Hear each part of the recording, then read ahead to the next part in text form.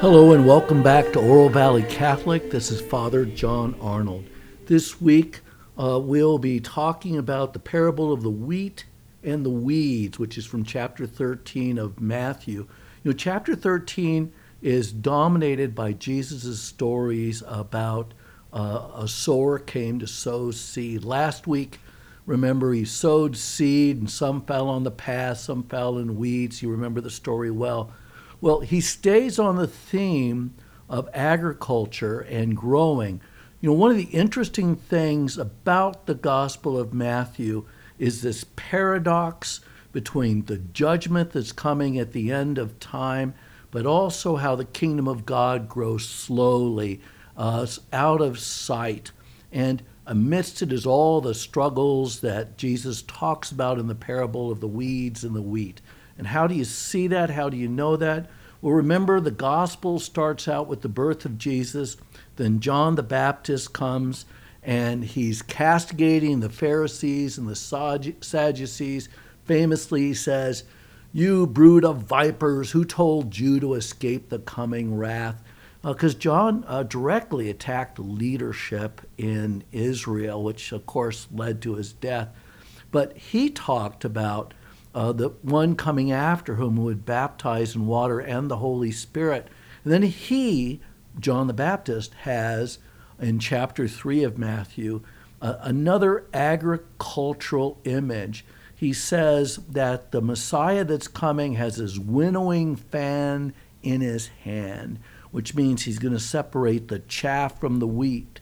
And remember, the chaff will be put into unquenchable fire. At the end of the gospel, in the Olivet Discourse, Jesus is going to come back to that story of final judgment. But here in the fat middle part of Matthew's gospel, he talks about the kingdom of God growing quietly and out of sight, and why it is that the people of Israel, that's you and me, really have to prepare ourselves to receive the seed, and also to understand that in our own life, in the life of the church, in the life of the community, that the weed and the wheat, that is evil, are going to grow up side by side. This is just going to be the story of the church and the gospel. But let's take a moment, and we'll talk about the readings for this Sunday in the second part of Oro Valley Catholic. And then I'd like to recommend some summer reading, The Scarlet Letter by Nathaniel Hawthorne, written in 1850. A great novel that takes as its subject at one very minor level adultery, but is very much about public sin and private guilt. And to think about that in terms of our own spiritual life, I think is very helpful. We should listen to Nathaniel Hawthorne. His daughter might be canonized.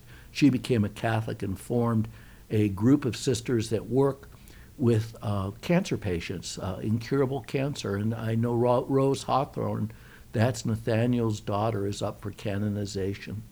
So we'll come back to the Scarlet Letter at the end of this podcast, but let's take a little time and try to understand chapter 13 of Matthew's Gospel. Let's go there now.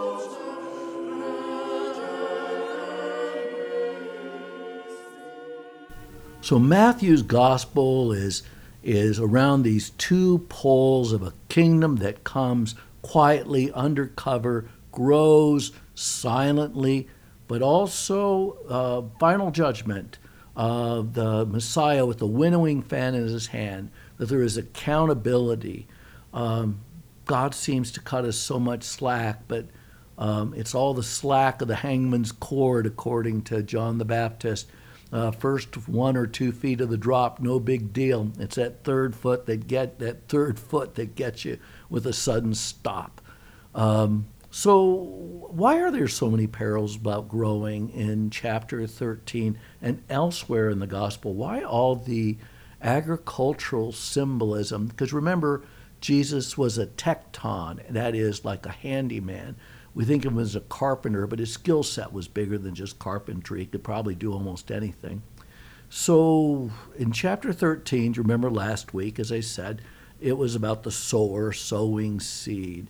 The Gospels contain not only the parables about the sower and the seed, but also the one from this week, which is about the weeds growing up amongst the wheat. And so, in the story, when you listen to it at Mass, is a farmer sows good seed in a field, and while he's asleep, enemies come and sow weeds in there, so they would try to choke out the good of the crop. And it really picks up on some of the elements of that parable from last week about the rocky soil, thistles and thorns, birds on the pathway, all these things that threaten the seed. But the key part is when the master's workmen come to him and say, let's go out there and let us pull up the weeds and give the chance for a wheat to grow. And the master says, no, we'll wait at the end, and that's when we'll do the separation. So really, it's a parable about judgment. And also, what about the mystery of iniquitatem, mysterium iniquitatem, John Paul II used to say, the mystery of evil in the world. You know, we talk about the power of evil or the problem of evil. How could a God who is all loving, all powerful, all knowing tolerate evil in the world? Well, if you're looking for a philosophical, rational answer to it, you know, you just can't come up with one that satisfies everybody. The only real answer is in the gospel. And that is that life is short and we're accountable for what we do with our lives. And so after Jesus talks about the sower of the seed and talks about the weed and the wheat, then he says that the kingdom of heaven is like this mustard seed that grows slowly, but grows into this massive tree. Or the kingdom of heaven is like leaven, yeast put into a loaf of dough for bread.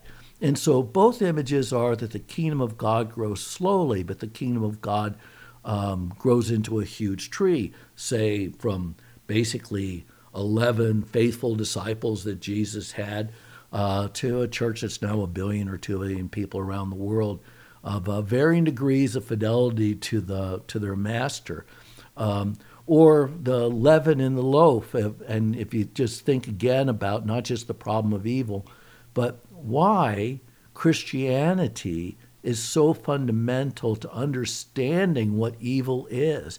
Does anybody think that you would think of Vladimir Putin and his aggression against Ukraine as evil? Nobody seemed to raise the objection to the Romans burning everything down. I remember one famous Latin author said, the Romans create a desert and call it peace. But they're starting to see what the problem of pervasive evil in the world. And so all of these stories are something about the measured effect of the gospel transforming the world. The ancient world outside of Judaism saw no problem with having sex with children, saw no problem with aborting children, infanticide, in fact, after birth, an abandonment of the old. These were things done in the ancient world of Jesus' time. But it's the Christians and the Jews that complained about it, especially the Christians as they became more prominent, because they recognized that it was very offensive to God that you would treat human life like that. And so in the early Christian literature, they referred to pederasty, which we think of as a crime, but literally means in Latin, it means the love of children, or I guess it's Greek, pederasty, astero, I think it is, means to love. Like ped is the root of child, so they saw it as a duty to love children and educate them while you're having sex with them.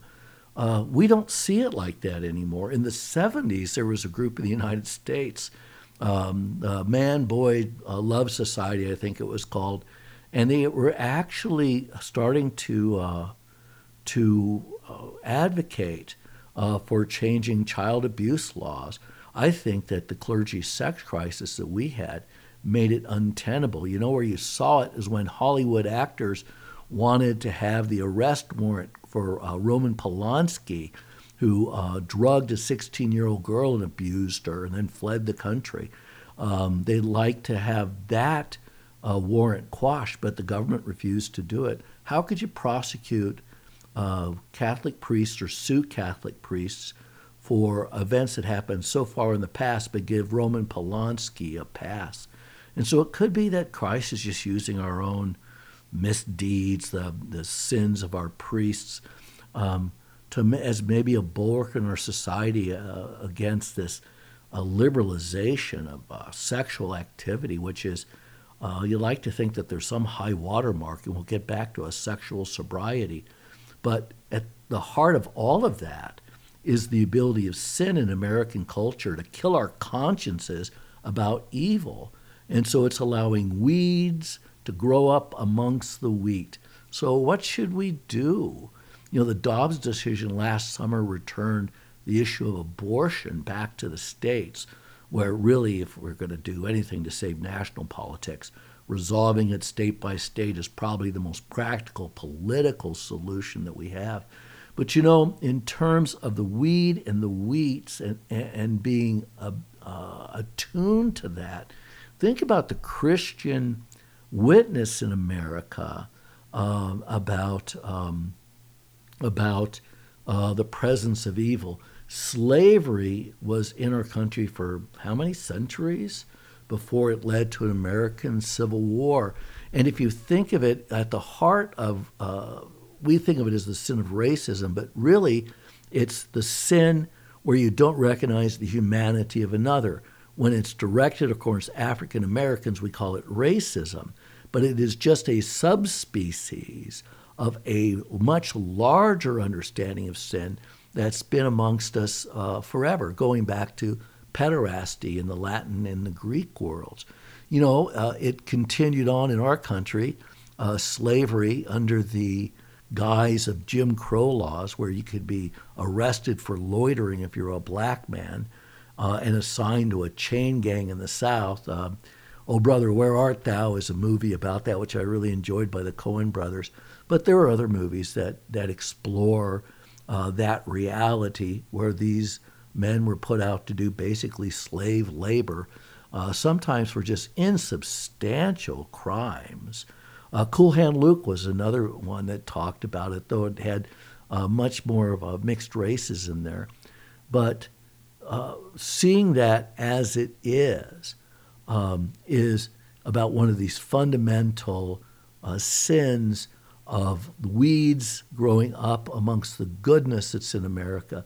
And just one more example of it is abortion, where like not recognizing the humanity of African slaves, not recognizing or giving full credit to the humanity of the indigenous people, and now it's human beings in the womb.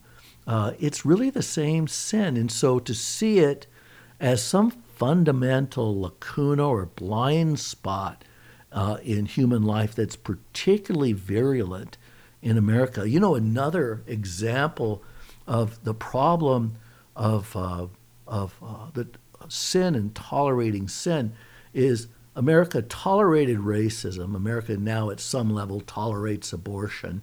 It used to tolerate abuse of the native people, but not so much anymore. But another example of trying to get rid of sinfulness in public life that was very divisive in our country was prohibition. It was the Methodists and the Baptists who understood, and rightly, that public drunkenness was a great health hazard in America. It's drug abuse now and public drunkenness. And so the problem has continued to grow. But it's the very same problem that the early suffragettes in the 19th century tried to take on. And then, like we do in America, whether it's racism or alcohol or abortion or other moral issues, birth control, Griswold versus Connecticut's another one, where politicians seize on to moral issues because those social issues, as you and I know, both motivate people to get out to the polls. Well, it motivated the Methodists and the Baptists, so they got those constitutional amendments passed prohibiting apparently the manufacture and sale of alcoholic beverages, with some subsections about, altar wine that Jews and Catholics used. But people would obviously make it in their homes when my parents were children, and then speakeasies. It didn't stop public drunkenness. And when you create laws that you cannot enforce, you just can't hire enough cops to enforce them. You can't get people to buy into them. What you create is a nation of scofflaws. And a scofflaw is someone who just decides that law is not going to apply to them because it's a stupid law. And people do that. They did it with drugs, they did it with alcohol. And so how do you deal with those problems? Because this is the problem of the wheat and the weeds. The weeds in the wheat, the tares in the wheat. Tare is another word for wheat. And so one of the most profound meditations on the issue was from Nathaniel Hawthorne, the Scarlet Letter in 1850. And since, gosh, I read it in high school and I thought it was a novel about adultery, I read it again just recently. Thought, wow, that is such a smart novel about the nature of good and evil growing up in a community. In the case of the Scarlet Letter, it's the Plymouth colony. So I'd like to talk a little bit, because I just think it's interesting, even if you don't end up reading the book, which is a great read, to think about probably the great American novel, The Scarlet Letter, and why it speaks to this conflicted soul in America that wants so much to have public morality, and the problem of what happens when you try to stamp out the weeds. Because the Scarlet Letter is very much about the gospel today, about the weed and the wheat growing up side by side in the field. So let's turn to the Scarlet Letter now, and I hope you enjoy it because I think it's a wonderful book.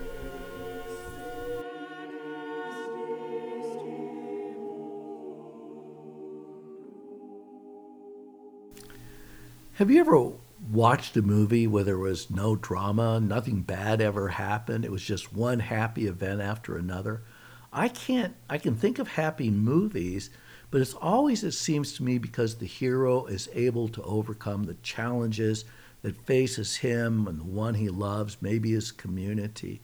But there's always a struggle. Tragic endings usually have the hero being destroyed. And so for the Greeks, when they did tragedy like the Oresteia about Oedipus, the king, it's the tragic flaw in Oedipus, which is he didn't really understand who his parents were, and it led him to basically marry his mom, have children with her, and then, the inevitable end when Oedipus is destroyed. So for the Greeks, there's this tragic flaw in the human person that destroys them. Friedrich Nietzsche had a different view of tragedy, apparently. His view of tragedy is where you take someone who is a powerful man, a powerful woman, but they're facing odds where they just can't win. They'll fight to the end because this is what it means to be a human being, but inevitably they're just going to go down. Maybe a good example of that, if you remember the Godfather trilogy, where Michael Corleone wants to get out of the family business, but as he famously says, they keep grabbing me and pulling me back in. And at the end, there he is after this whole life. His marriage is destroyed. He's killed his brother. His friendships are destroyed. The life that he wanted when he was an idealistic serviceman is anything that he's experienced. Maybe that's an example of a Nietzschean tragedy. Born into a world where you're just destroyed. But the Christian tale is a little bit different. Willa Cather, and this is, I like reading classic novels. The Scarlet Letter is the one I want to talk about. But one of the things that makes it so great is there is a series called the Ignatius Critical Editions, and there are other ways to do this. But Joseph Pierce, Ignatius Critical Editions, takes some great works of literature, and then they gather some wonderful essays explaining different aspects of the book that, for you and me, we might not pick it up. I think we could read the Scarlet Letter, and we could understand that at the end, Hester Prynne, who wears the scarlet A for adultery on her bosom, is a noble figure at the end. Pastor Dimsdale, who is the father of her child, but remains hidden until the very end when he acknowledges his paternity of the little girl Pearl, is kind of a tragic figure. but finds his redemption through his public confession of his guilt and dies in Hester's arms, much loved by her. But Hester's husband, who makes the whole thing about adultery, Roger Chillingsworth, is a very satanic figure because unlike love that Hester and Dimmesdale have for each other, Chillingsworth doesn't love anybody. And he is just about outing whatever evil is, because to out it is to destroy Hester and to destroy Dimmesdale. Really not motivated by justice, mercy, or charity, just by the desire to destroy and show how deeply flawed they are. That's really the story in a nutshell. Willa Cather, according to Regis Martin, who wrote a wonderful little essay that a lot of this is based on, she wrote, "There are only 2 or 3 human stories, and they go on repeating themselves as fiercely as if they had never happened before." That is, when you look at, you wonder, well, why are all these movies the same? Now, sometimes they're just bad repeats of previous movies. The Maltese Falcon, I've heard, doesn't do justice to the novel. But what makes it a great movie with Humphrey Bogart is the actors. And the story is a little flawed. But sometimes we watch stories just because we enjoy the acting or the experience of it. But the story doesn't take a whole lot of thought. Godfather 1, there's something to think about tragic flaws in people and how this family is undone. That's why I say the love of family is a beautiful thing, except, in the mafia. That nearly every story we tell has some elements of innocence in it. And then that innocence is destroyed. In The Godfather, it's Michael Corleone. In The Scarlet Letter, it's Pastor Dimmesdale, who really wants to be a good minister. And Hester, who is just married badly, hung out to dry, and is just pushed beyond her ability to function on her own. And so she falls into an adulterous relationship. But all of this really is in some way telling the story of Adam and Eve. And so, The Scarlet Letter. It begins with this woman, Hester Prynne, who's been caught in adultery. How's she been caught? Because she has a baby, and her husband is nowhere around. And so they know that she's cheated on him. And we'll learn later that Chillingsworth comes back to town to avenge this smear on his honor, but he never reveals who he is to anyone. Only Hester really knows who he is. But she stood up in front of the whole town. And we know that we have a history, and it goes back to England, of putting people in stocks, publicly punishing behavior, public hangings, that all of this is to deter the growth of the tares, of the weeds in our field of wheat.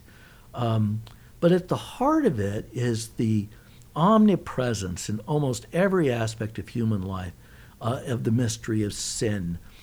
Sin is always taking some created thing and living our life around it. It can be called in modern terms addiction.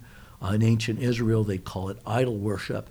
But it's taking sex, money, power, or your car, your family, in the case of The Godfather, anything good, and using it out of reason, that somehow in the midst of all of humanity, there is this desire to have, as St. Teresa of Avila said, to have the coins in my hand.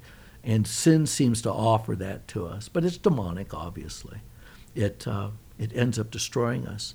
And so Hester survives her 3 hours getting stared at and maligned by everybody. And she goes out and she takes this simple little home out on the edge of the settlement where she's ignored, but she's a wonderful seamstress. People bring her sewing. She's able to make a living. Her little girl grows up, but she's like a forest sprite. There is just something different. And she seems to have an understanding of people and to pull out guilt out of people that goes beyond her age. And meanwhile, Pastor Dimmesdale and Hester, Dimmesdale's kind to her, but just avoids her because he'll lose his position in the community. Publicly, he's considered a wonderful preacher, the holiest man in Plymouth Colony.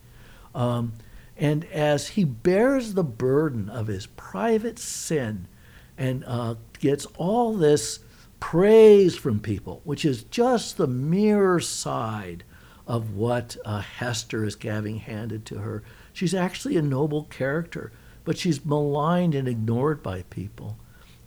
She has the public guilt of the sin. Dimmesdale bears the private guilt. And what you're asked as the story unfolds is to understand how unconfessed sin eats us up. This is what happens to Dimmesdale, and it ends up destroying him in the end. But Hester, she seems to rise above it. She is somebody who just has self-possession, and it really doesn't matter how people treat her, because at some point they kind of forget why she's wearing the scarlet letter. It just people just get used to it. She will never take it off. I think it's her token of love and commitment to the one man who cared about her, Pastor Dimmesdale, though it's this sinful relationship, at least in the past it was. So there's one scene in the middle of the novel where Hester is out late at night with Pearl, the little girl, and they're coming back from some errand of mercy in the middle of the night. And right in the middle of town where she had been publicly displayed, they run into Pastor Dimmesdale, who's coming back from visiting a sick parishioner. And little Pearl asks her to take her hand, and he refuses. And it crushes him that he can't hold his own child's hand because there are people around and they might see. What finally ends the story is when at the end Dimmesdale, who is dying, publicly confesses his guilt, though nobody else would have guessed it, and then takes little Pearl's hand. And that seems to break the spell. There's a happy ending to it, because it is there's a tragic flaw that runs through it, but the tragedy really isn't the two people. The tragedy is the community and its desire to bring the kingdom of heaven to earth, to have a kind of a perfection that's just not available to us human beings. You know, Nathaniel Hawthorne wrote this just before the American Civil War. It was the most popular book that he wrote. He wrote The House of Seven Gables and some other stories. His short stories are absolutely tremendous. That's where he excels, his short stories. But, he wasn't a religious man.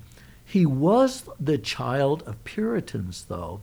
One of his, I think it was his great-grandfather, but it was a distant relative, like a couple generations back, had been a judge during the Salem witch trials, which would have been about a century and a half before Hawthorne lived, so it's, I guess, more than his grandfather. Another distant relative was someone who had actually tried and put people into stocks. The names of those people were Haythorne, H-A-T-H-O-R-N-E. Hawthorne changed the spelling of his name, added a W, so that he could distance himself from his family's reputation as one of these puritanical persecutors from the 17th century. He wasn't a particularly religious man, but if you read his novels and his short stories, he has a profound spiritual understanding of the world. He married one of the Peabody sisters, Elizabeth, I think it was, who was a New England transcendentalist. And when we think of transcendentalism, it seems like it's this huge thing for the 19th century, but really transcendentalism is what you and I would call the New Age. Ralph Waldo Emerson, Henry David Thoreau, the Peabody sisters, Margaret Fuller, they were really the source of a New Age belief that we have still here today. But if they could, the transcendentalists and the New Agers could talk about the inherent goodness and the divinity in each human being, Hawthorne wasn't buying any of it. He saw the evil in every human being, the weed and the weeds growing up together in the human person. So here's something to think about. When you hear the story of the weed and the weeds, think about it in three ways. Where are the weeds in your life that are corrupting the good in your life? We can focus on the weeds in our community, and they're easy. They're usually on the front page of the paper for us, right? But we can probably take a step forward in combating the evil in our life if we pray for other people who commit basically the sins we think about, the sins we talk about, or the sins that we do. It's how it is that you deal with the growth of weeds in your own life. T.S. Eliot, writing about Charles Baudelaire, another poet I've talked about, who talks about evil in the world, and Baudelaire tries to find the beauty in it. And it's something like what Hawthorne, who is about the same time period as Baudelaire in the middle of the 19th century, he wrote in his essay about Baudelaire, at least able to understand the sexual act as evil is more dignified, less boring than is the natural, life-giving, cheery automatism of the modern world where we make our own laws. I'm stumbling over it, but it means we make up our own rules about sex. So far as we are human, what we do must either be evil or good. Everything has an evil or good quality to it because we're human. That's where our stories come from. When you remove any moral basis out of novels or movies, there's really no tragedy or anything to talk about anymore. The worst can be said of most of the evildoers in our country, from statesmen to thieves, is they don't seem to have much of a sense of good or evil in them. Nathaniel Hawthorne did. And so, although his daughter became a Catholic, he had a profound understanding of the problem of evil in human lives. And for us to recognize it and to see that it even is in us, at least we see the reality the way that God sees reality. So anyway, I hope you've enjoyed this story about the Scarlet Letter and how it's about the Plymouth colony trying to stomp out evil in its world and doing more harm than good. It's a lesson from the 19th century that might as well be relevant in the 21st. And so, if you can read it, enjoy it. And until next week, this has been Father John.